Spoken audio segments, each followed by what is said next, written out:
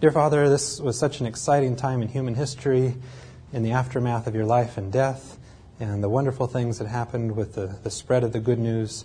Help us to understand what really happened, and we pray that this great awakening, where the entire world hears about you, that this will be repeated once again. Amen.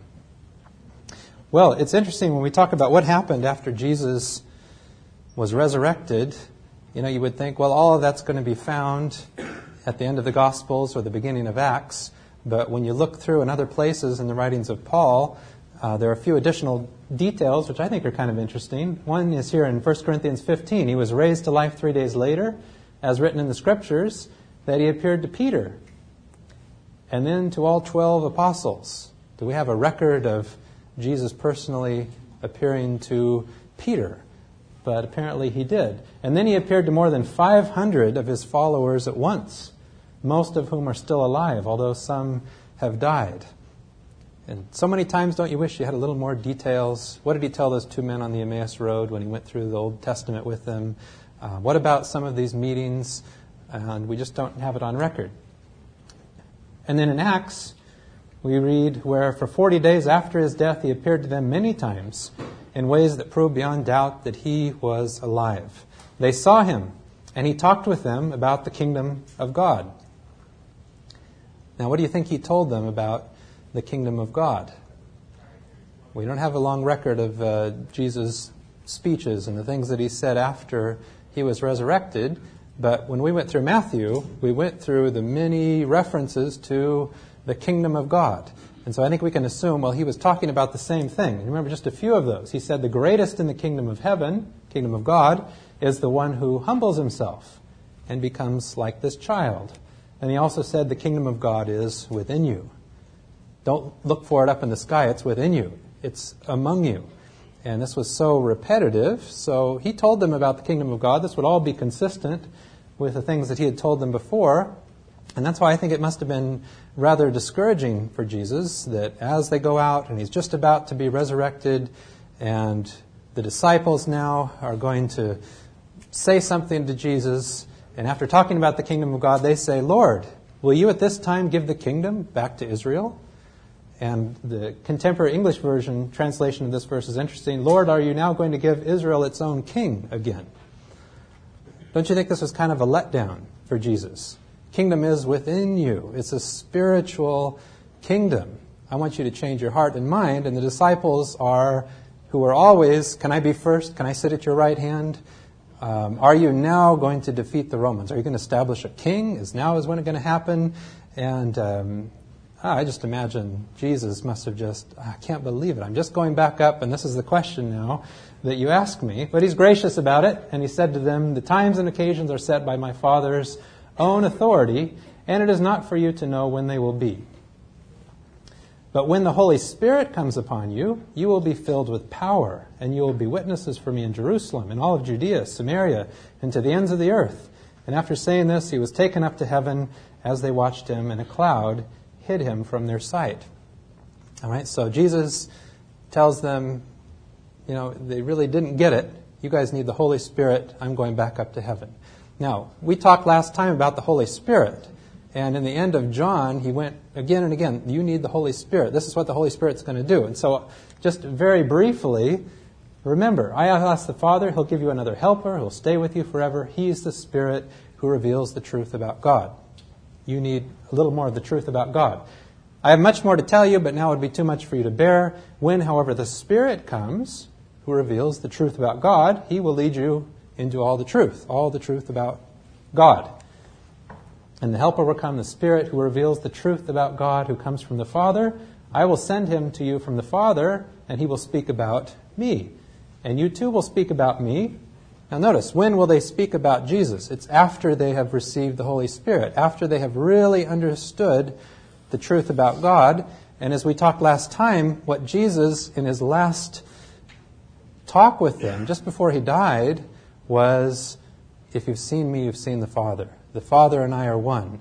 And now let me tell you a great truth. The Father Himself loves you. And so I imagine here that in this act of receiving the Holy Spirit, They had all this time now to reflect, to talk about the life and death of Jesus, and they are finally coming into this understanding. Father himself loves us. Jesus is God. Jesus is just like God. If you've seen me, you've seen the Father. All of these things, I think, in their discussion, led by the Holy Spirit, leading them into the truth about God, is what finally climaxed in Pentecost. And I like this verse in Romans about the Holy Spirit. God has poured out his love into our hearts by means of the Holy Spirit, who is God's gift to us. The Father himself loves you. This message sunk in. And I don't know how to describe whatever it was that happened here, but these tongues of fire and coming down upon them in Pentecost, it's fascinating to think about what really happened here. So similar, remember, to Isaiah, who had the burning coal that touched his lips, and then he was prepared to give a message. Jesus, of course, Holy Spirit comes down as like a dove, and then he goes out on his ministry. So they have this incredible experience. When the day of Pentecost came, all the believers were gathered together in one place. Suddenly there was a noise from the sky which sounded like a strong wind blowing, and it filled the whole house where they were sitting. Then they saw what looked like tongues of fire, which spread out and touched each person there. They were all filled with the Holy Spirit and began to talk in other languages as the Spirit enabled them to speak. But remember, this speaking in tongues here, in this account in Acts, it was a speaking in tongues that everyone understood, right? Everyone understood it in their own language. It was for clarification. It was so that the message could be spread. When we get to 1 Corinthians, we'll talk about speaking in tongues a little bit more. But here in Acts, it is clearly not something that no one understood. It was something that everyone understood. Remember, all the people from many different countries came together and wondered, how in the world is it that we're hearing this all in our own language? So we read on in Acts 2. After this description, Peter gives his speech. They all understand it. And many of them believed his message and were baptized. About 300 people were added to the group that day. And they spent their time in learning from the apostles, taking part in the fellowship, and sharing in the fellowship meals and prayers.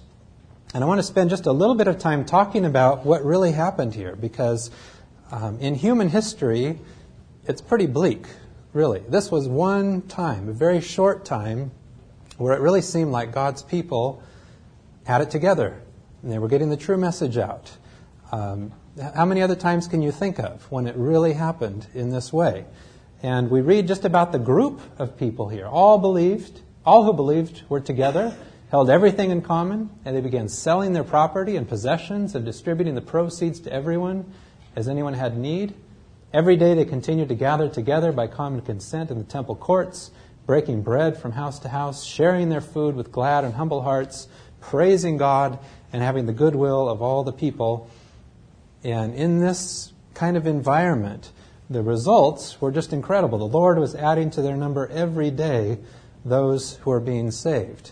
So finally, God's people were living it out. They were actually doing what Jesus had commanded them to do, which was love one another. Give, give, give. Don't try to be first. It sounds like they were finally living the life of service and doing for others. Okay, in Acts chapter 4, Peter and John were still speaking to the people when some priests, the officer in charge of the temple guards, and some Sadducees arrived. They were annoyed because the two apostles were teaching the people that Jesus had risen from death. And if you just put him to death, you would be kind of annoyed if that was the message, that was being preached. Which proved that the dead will rise to life. Remember, the Sadducees did not believe in the resurrection. This was always a big deal for them. So they arrested them and put them in jail. And we get this description of contention between the Sadducees and Peter and John. But after they talk a little bit, notice the description here. The members of the council were amazed to see how bold Peter and John were and to learn that they were ordinary men of no education. They realized then that they had been companions of Jesus. They were really changed people at this point. Okay, remember how easily they just fled away from Jesus in Gethsemane. Peter, denied him 3 times. And now they really are fearless and changed people. And they are acting, they're behaving like Jesus. So they left, then they came back again. So they called them back in and told them under no condition were they to speak or teach in the name of Jesus. And they kept letting them go, and they'd go out and preach, and they'd tell them, no, you can't do that, and then they'd have to round them up again. But Peter and John answered them, you yourselves judge which is right in God's sight, to obey you or to obey God. For we cannot stop speaking of what we ourselves have seen and heard. They're not going to stop, and they're not afraid of imprisonment or whatever they're being threatened with. And people gather together, they have prayer, and all these spectacular things happen here early in the book of Acts. When they finished praying, the place where they were meeting was shaken, and they were all filled with the Holy Spirit and began to proclaim God's message with boldness. The group of believers was one in mind and heart. None of them said that any of their belongings were their own, but they all shared with one another everything they had. With great power, the apostles gave witness to the resurrection of the Lord Jesus, and God poured rich blessings on them all. There was no one in the group who was in need. Those who owned fields or houses would sell them, bring the money received from the sale, and turn it over to the apostles. And the money was distributed according to the needs of the people.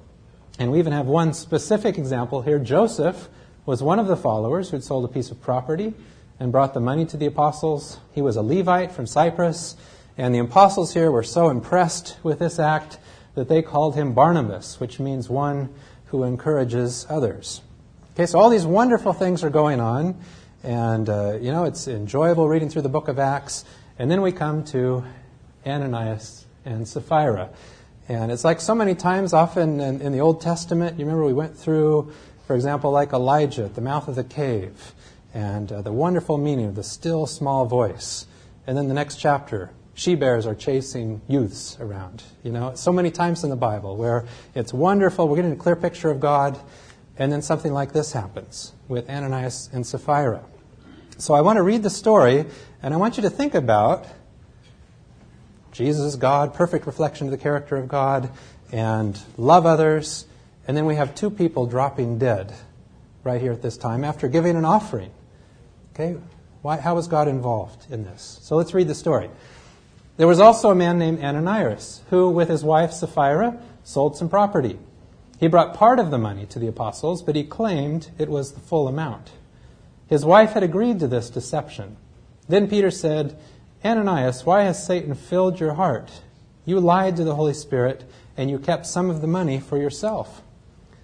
The property was yours to sell or not sell, as you wished. And after selling it, the money was yours to give away. How could you do a thing like this? You weren't lying to us, but to God. As soon as Ananias heard these words, he fell to the floor and died. Everyone who heard about it was terrified. Then some young men wrapped him in a sheet and took him out and buried him. About 3 hours later, his wife came in, not knowing what had happened. Peter asked her, was this the price you and your husband received for your land? Yes, she replied, that was the price. And Peter said, how could the two of you even think of doing a thing like this, conspiring together to test the Spirit of the Lord? Just outside that door are the young men who buried your husband, and they will carry you out too. Instantly she fell to the floor and died. When the young men came in and saw that she was dead, they carried her out and buried her beside her husband. Great fear gripped the entire church and all the others who heard what had happened. Now, why do you think this kind of a thing was necessary? Well, let me ask it this way. Was it the enormity of the sin? If sin reaches a certain threshold of sinfulness and it gets above a certain level, does God act in ways like this? Hitler, Manasseh, not so bad, but if you sell property and you don't give it all, now that's really going over the line.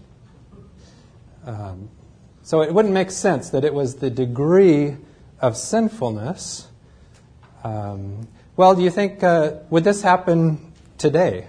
I mean, let's say that you sold something and you went in, and obviously they wanted to, they saw what had just happened, right, with this man who sold his property and even gets another name, Barnabas. And so they want to impress the disciples, it would appear.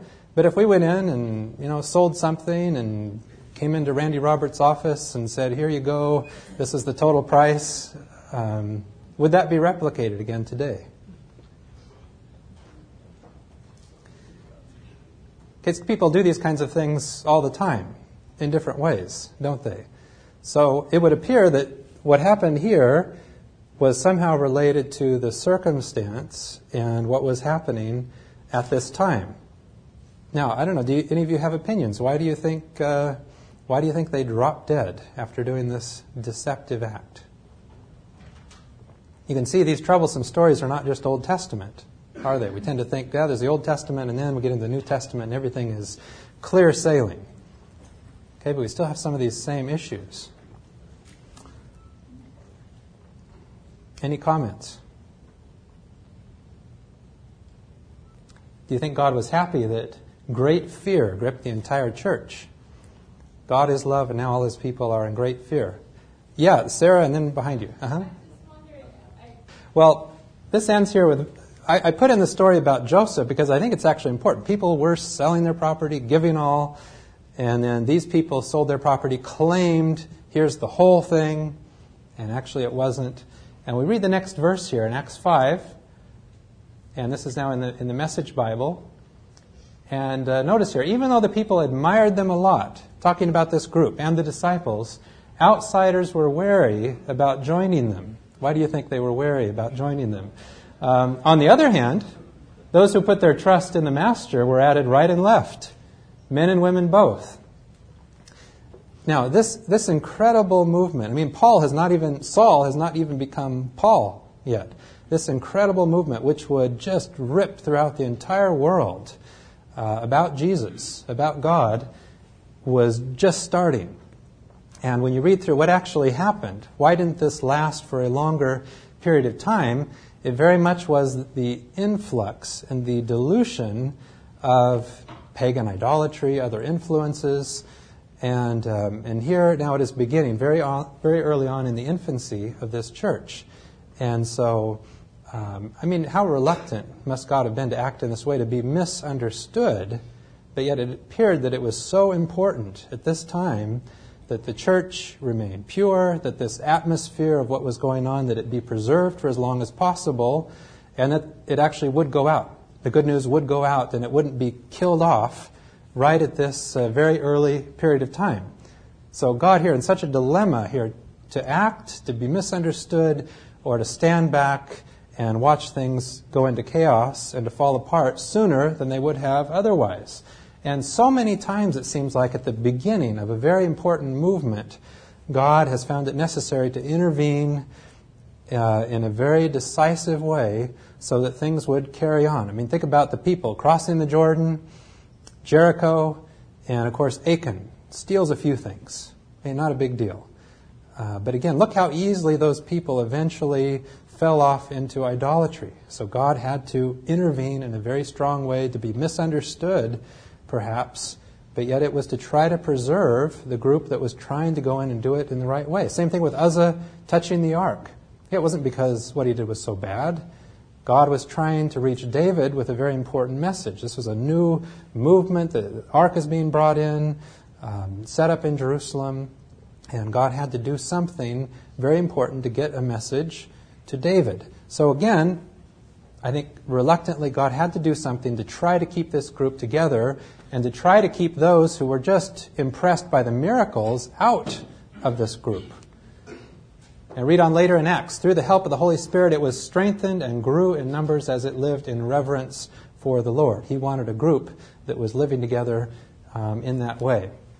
Well, we read on a few chapters later on in Acts, and we come to the story of Saul, who became Paul.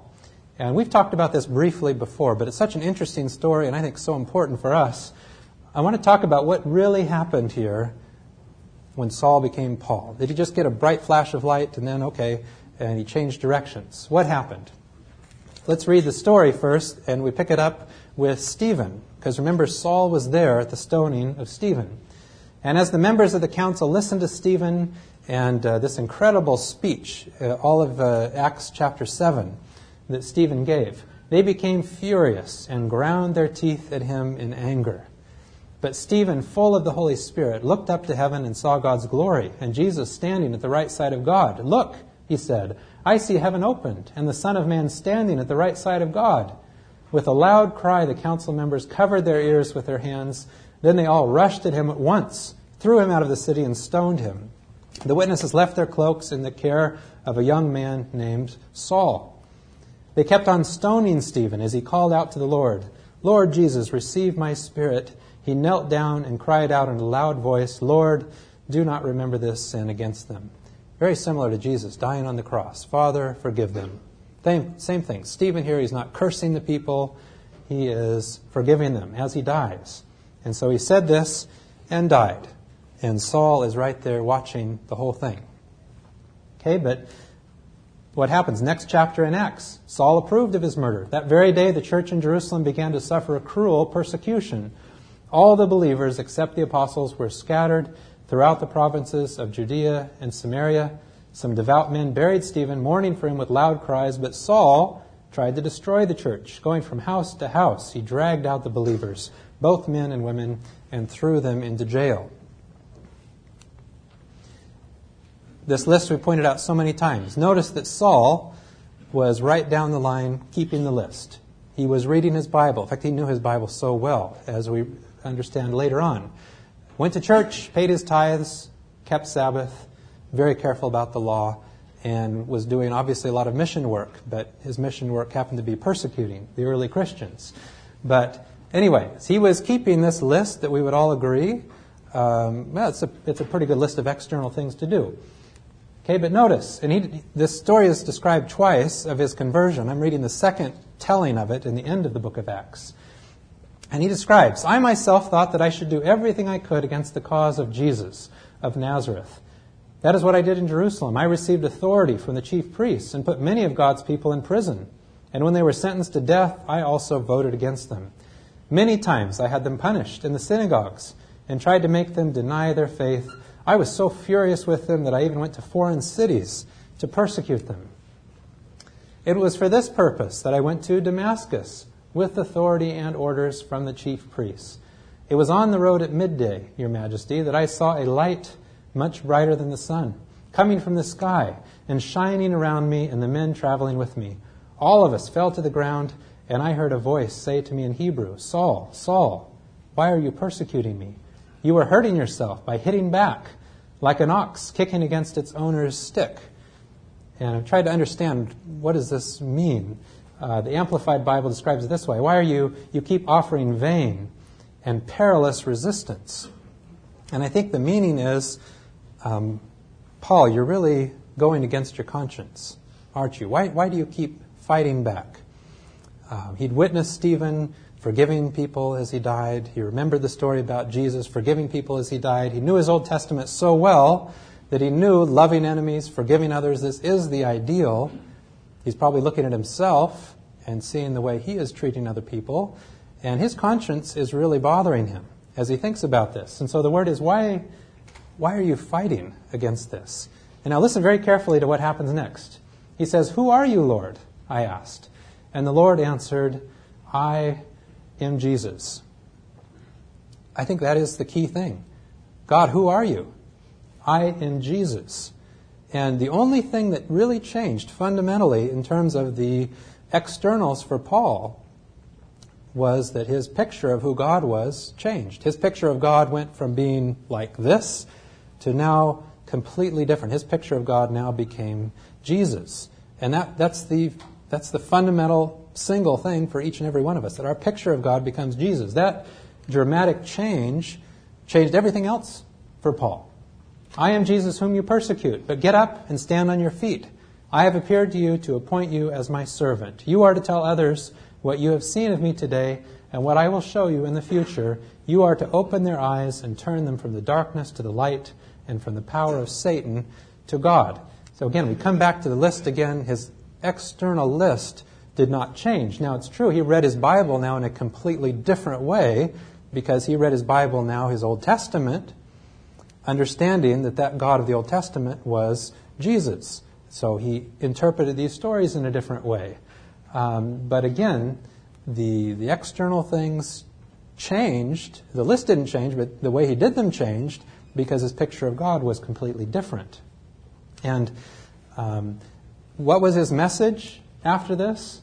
Well, here was his message. I once thought that all these things were so very important, all of the external things that we just listed. He thought those were all very important. But now I consider them worthless because of what Christ has done. Yes, everything else is worthless when compared with the priceless gain of knowing Christ Jesus, my Lord. And how many times have we talked about the significance of this? Knowing. Eternal life is to know God. And it means a relationship, trusting. It's based on a true knowledge of his character. And Jesus became everything for Paul. I've discarded everything else, counting it all as garbage, so that I may have Christ and become one with him. That was the change that happened, and Saul became Paul. And notice what his message was. I don't place any value on my own life. I want to finish the race I'm running. I want to carry out the mission I received from the Lord Jesus. What was his singular mission? The mission of testifying to the good news of God's kindness. Good news of God's graciousness. His entire message was to present God in this way. God is actually kind. God is like Jesus. That is the good news, and that's the message that he brought to the world. I'm now entrusting you to God and to his message that tells how kind he is. That message can help you grow and can give you the inheritance that is shared by all of God's people. Notice, that's the message that can help you grow. The message that is perhaps a different picture of the kind of person God is. Now, many versions of this will say the good news of God's graciousness, and we maybe assume that that means God was gracious in forgiving us. But really, I think it is just the message that God is like this in character. God is gracious. God is kind. God is all of these things that we have described him. Good news is about God. And so he comes now to the world with this message, and this next story is just, it's like in a movie. It's so bizarre and spectacular. But in Lystra, there was a crippled man who'd been lame from birth and had never been able to walk. He sat there and listened to Paul's words. Paul saw that he believed and could be healed. So he looked straight at him and said in a loud voice, "Stand up straight on your feet." The man jumped up and started walking around.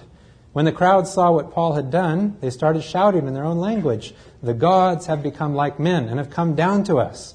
And they gave Barnabas the name Zeus and Paul the name Hermes because he was the chief speaker. Just looks like an old black and white movie. And they lift these men up and they're gods and they're going to worship them. The priest of the god Zeus, whose temple stood just outside the town, brought bulls and flowers to the gate, for he and the crowds wanted to offer sacrifices to the apostles. When Barnabas and Paul heard what they were about to do, they tore their clothes and ran into the middle of the crowd shouting, "Why are you doing this? We ourselves are only human beings like you. We are here to announce the good news." We know what that is. To turn you away from these worthless things to the living God who made heaven, earth, sea, and all that is in them. Even with these words, the apostles could hardly keep the crowd from offering a sacrifice to them. Now, this is very interesting here because they just witnessed this man crippled from birth. Now, all of a sudden, he's up, jumping, running around, and they're so impressed they want to worship and offer sacrifices to Paul. And this is Acts 14, verse 18.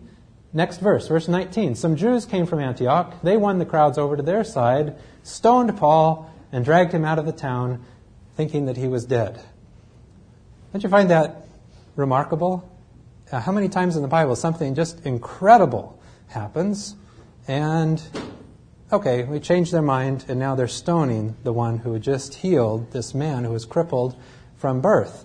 And I just think this point is so important here. Miracles in numbers. God just led the people through the Red Sea, manna, miracles, miracles, miracles. And the Lord said to Moses, "How much longer will these people reject me? How much longer will they refuse to trust in me, even though I've performed so many miracles among them?" Where these spectacular signs and wonders, yeah, it's impressive, but it is amazing how difficult it is for us to change the way we think and act if we don't want to change. Okay, forget the miracle. And again, I won't read this, but Elijah, this story, prophets of Baal up there, and he prays, and fire comes down, and the people kneel down.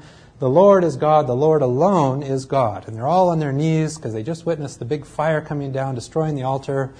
And you read on, they're right back worshiping idols again. Didn't change them one bit, except that for that moment, they fell down on their knees and they worshiped God. Wouldn't you think? Wouldn't we witnessed a big ball of fire coming down that would change us for the rest of our lives? But story after story after story in the Bible reveals great miracle, no change. End of Jesus' life. Even though he had performed all these miracles in their presence, they did not believe in him. And they left the tomb of Lazarus plotting on how to kill Jesus. We long for miracles, but it seems like that is really not the power that stimulates a real change of heart and a real change in the way we think. So we contrast these people, witnessed a man healed, crippled from birth, but they didn't want to change the way they thought about God. They are in this pagan appeasement model. They're not willing to change that. Forget about the miracle. Now contrast this with the Bereans. And the description here, as soon as night came, the believers sent Paul and Silas to Berea. When they arrived, they went to the synagogue. And notice here the description of these people. The people there were more open-minded than the people in Thessalonica. They listened to the message with great eagerness. And every day they studied the Scriptures to see if what Paul said was really true. Now I love the context here. They were open-minded. Okay, none of us have absolute truth. All right, we have to be open-minded to taking all of this in, and they were excited about it.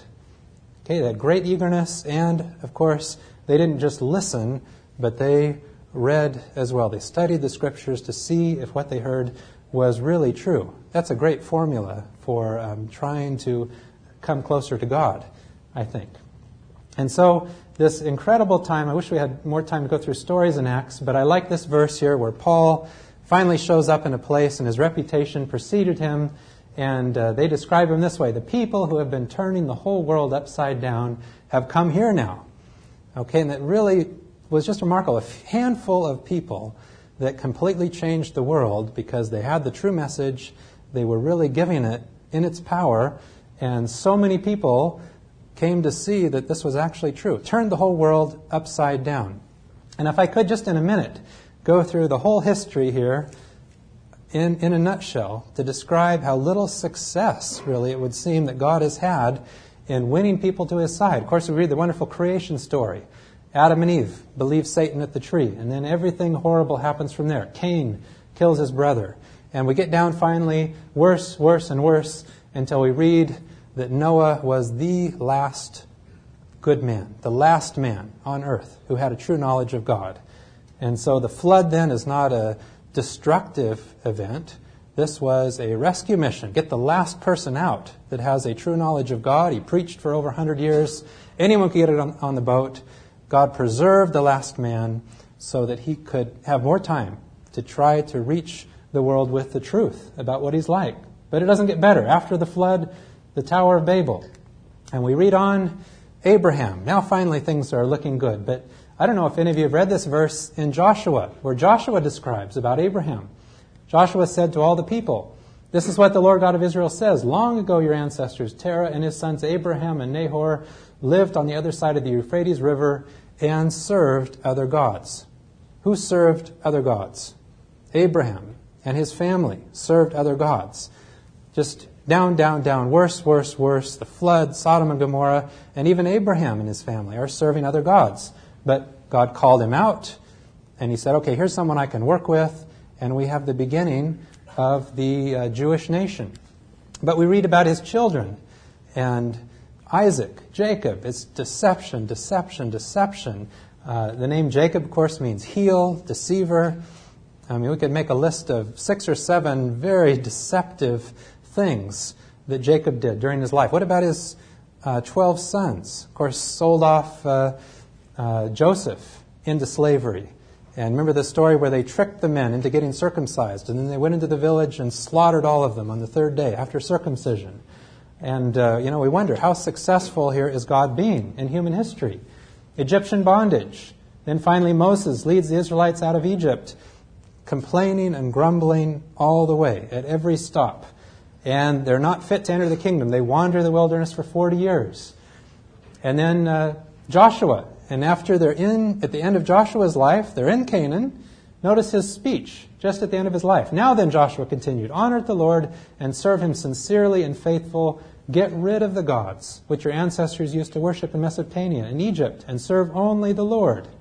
If you're not willing to serve him, decide today who you will serve.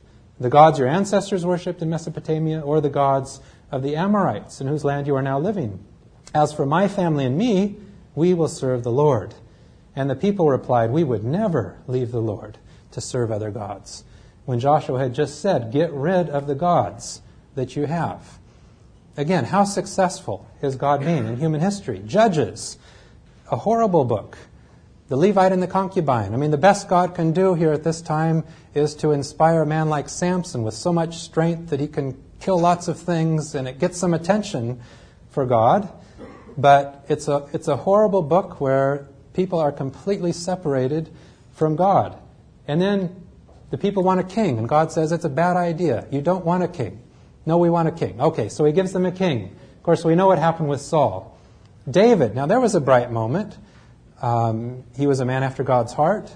But of course, we know what happened with Bathsheba. He had Uriah killed. Again, we could make a long list of things that are also very troubling during the life of David. Solomon, okay, now there's maybe some good things are happening. And Israel is seen to be a great light at this time, but he had many wives and eventually ended up sacrificing his children to other gods. And everything fell apart. We've been through this chronology here. His son Rehoboam, whose mother was an Ammonite. And that resulted in the splitting of the kingdoms. Okay, so after Solomon, we have the 10 tribes to the north, and Judah and Benjamin. And in just 200 years, from 931 to 722, the 10 tribes to the north are gone in Assyrian captivity, worshiping other gods. And most of the kings of Judah weren't that good either. All right, but even after, now we have the rest of the kings here of Judah. Manasseh, you remember, killed so many people, the streets were flowing with blood. No good kings left through here, except Josiah. And now we have the Babylonian captivity. And they're all taken off into captivity. Okay, so the fall of Jerusalem. And then, of course, a small remnant comes back to Jerusalem. But even we read in the book of Esther that most of the people didn't care enough to go back to Jerusalem. Most of them stayed behind. And then there's so much coaxing and coercing, and Nehemiah comes along and has to rip hair out of people's beards to get them to obey, keep the Sabbath, and so on. And finally, the Old Testament concludes with Malachi saying, or with God saying, you have said terrible things about me. And we wonder why God looks bad in the Old Testament. I mean, look at the people that he's trying to reach through this time. Okay, so now we come finally to Jesus. Right now, here's a bright story, right? Here's some good news. But in many ways, this is the lowest point in human history, because this was the point in human history when humans got together and said, you know what, let's even kill God in the flesh. So the cross, it's a great light on the one hand, but it's an incredible, almost the lowest point on the other hand.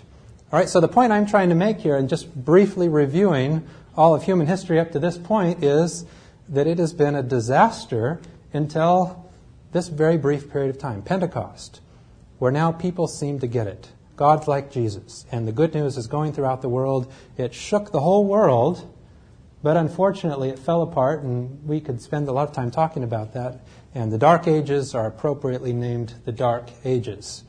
Okay, the truth really was practically extinguished for a very, very long period of time. All right, but, and we don't have time to go through all these verses, but I'm absolutely convinced that what we see here at Pentecost will be repeated. And that once again, before the second coming, this good news will go throughout the whole world once again. Many of you have grown up hearing about the third angel's message, that is somehow a big deal or something that is important. But just notice here, what is the third angel's message? Then I saw another angel. Angel is a messenger, a message, flying high in the air with an eternal message of good news good news to announce to the peoples of the earth, to every race, tribe, language, and nation. And the third angel's message is repeated again in Revelation 18. Then I saw another angel descending from heaven, possessing great authority, and the earth was illuminated with his radiance and splendor. And this point could be rounded out with so many other verses. But the Bible strongly states that before the end, before the second coming, there will be another time when the good news will really go throughout the world once again. And I think that would be very exciting. I mean, if we're just looking at exciting times to live in human history, I would think this time, when the good news really goes out, and it goes out with power, and the whole world hears the good news about what God is like, that would be really the best time of all to live in human history. So I think the challenge for us is to do everything we can to try to help support and to promote this message. And much of it just, I think, involves us hurrying up to believe the truth ourselves. All right, let's pray.